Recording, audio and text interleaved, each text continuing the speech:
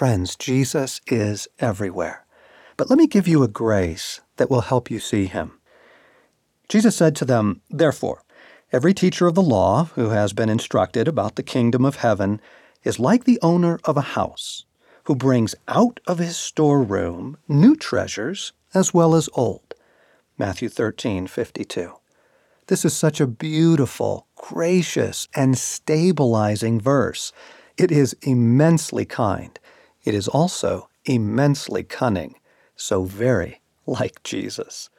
Think of it.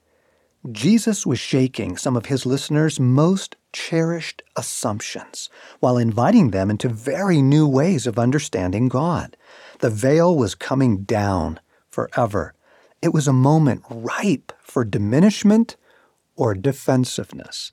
He moved quickly to dismantle the overreactions. On the one hand, some of those present are leaping to, "All these years I have been wrong?" It will help to add the Jewish accent. "So much time in Hebrew school, and for what? I am such a schmutz." They throw ashes on their heads, toss their talith in the ash can. Diminishment. Certain personalities can tend this direction. I know I can.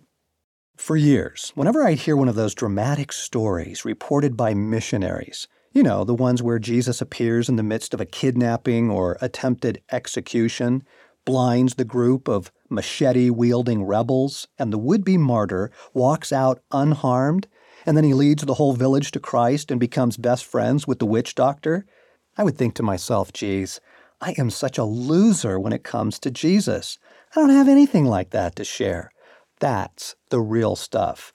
I'm playing with blocks on the kindergarten floor.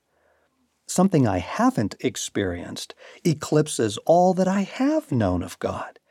Jesus is trying to prevent that plunge into diminishment by saying that our old treasures are treasures.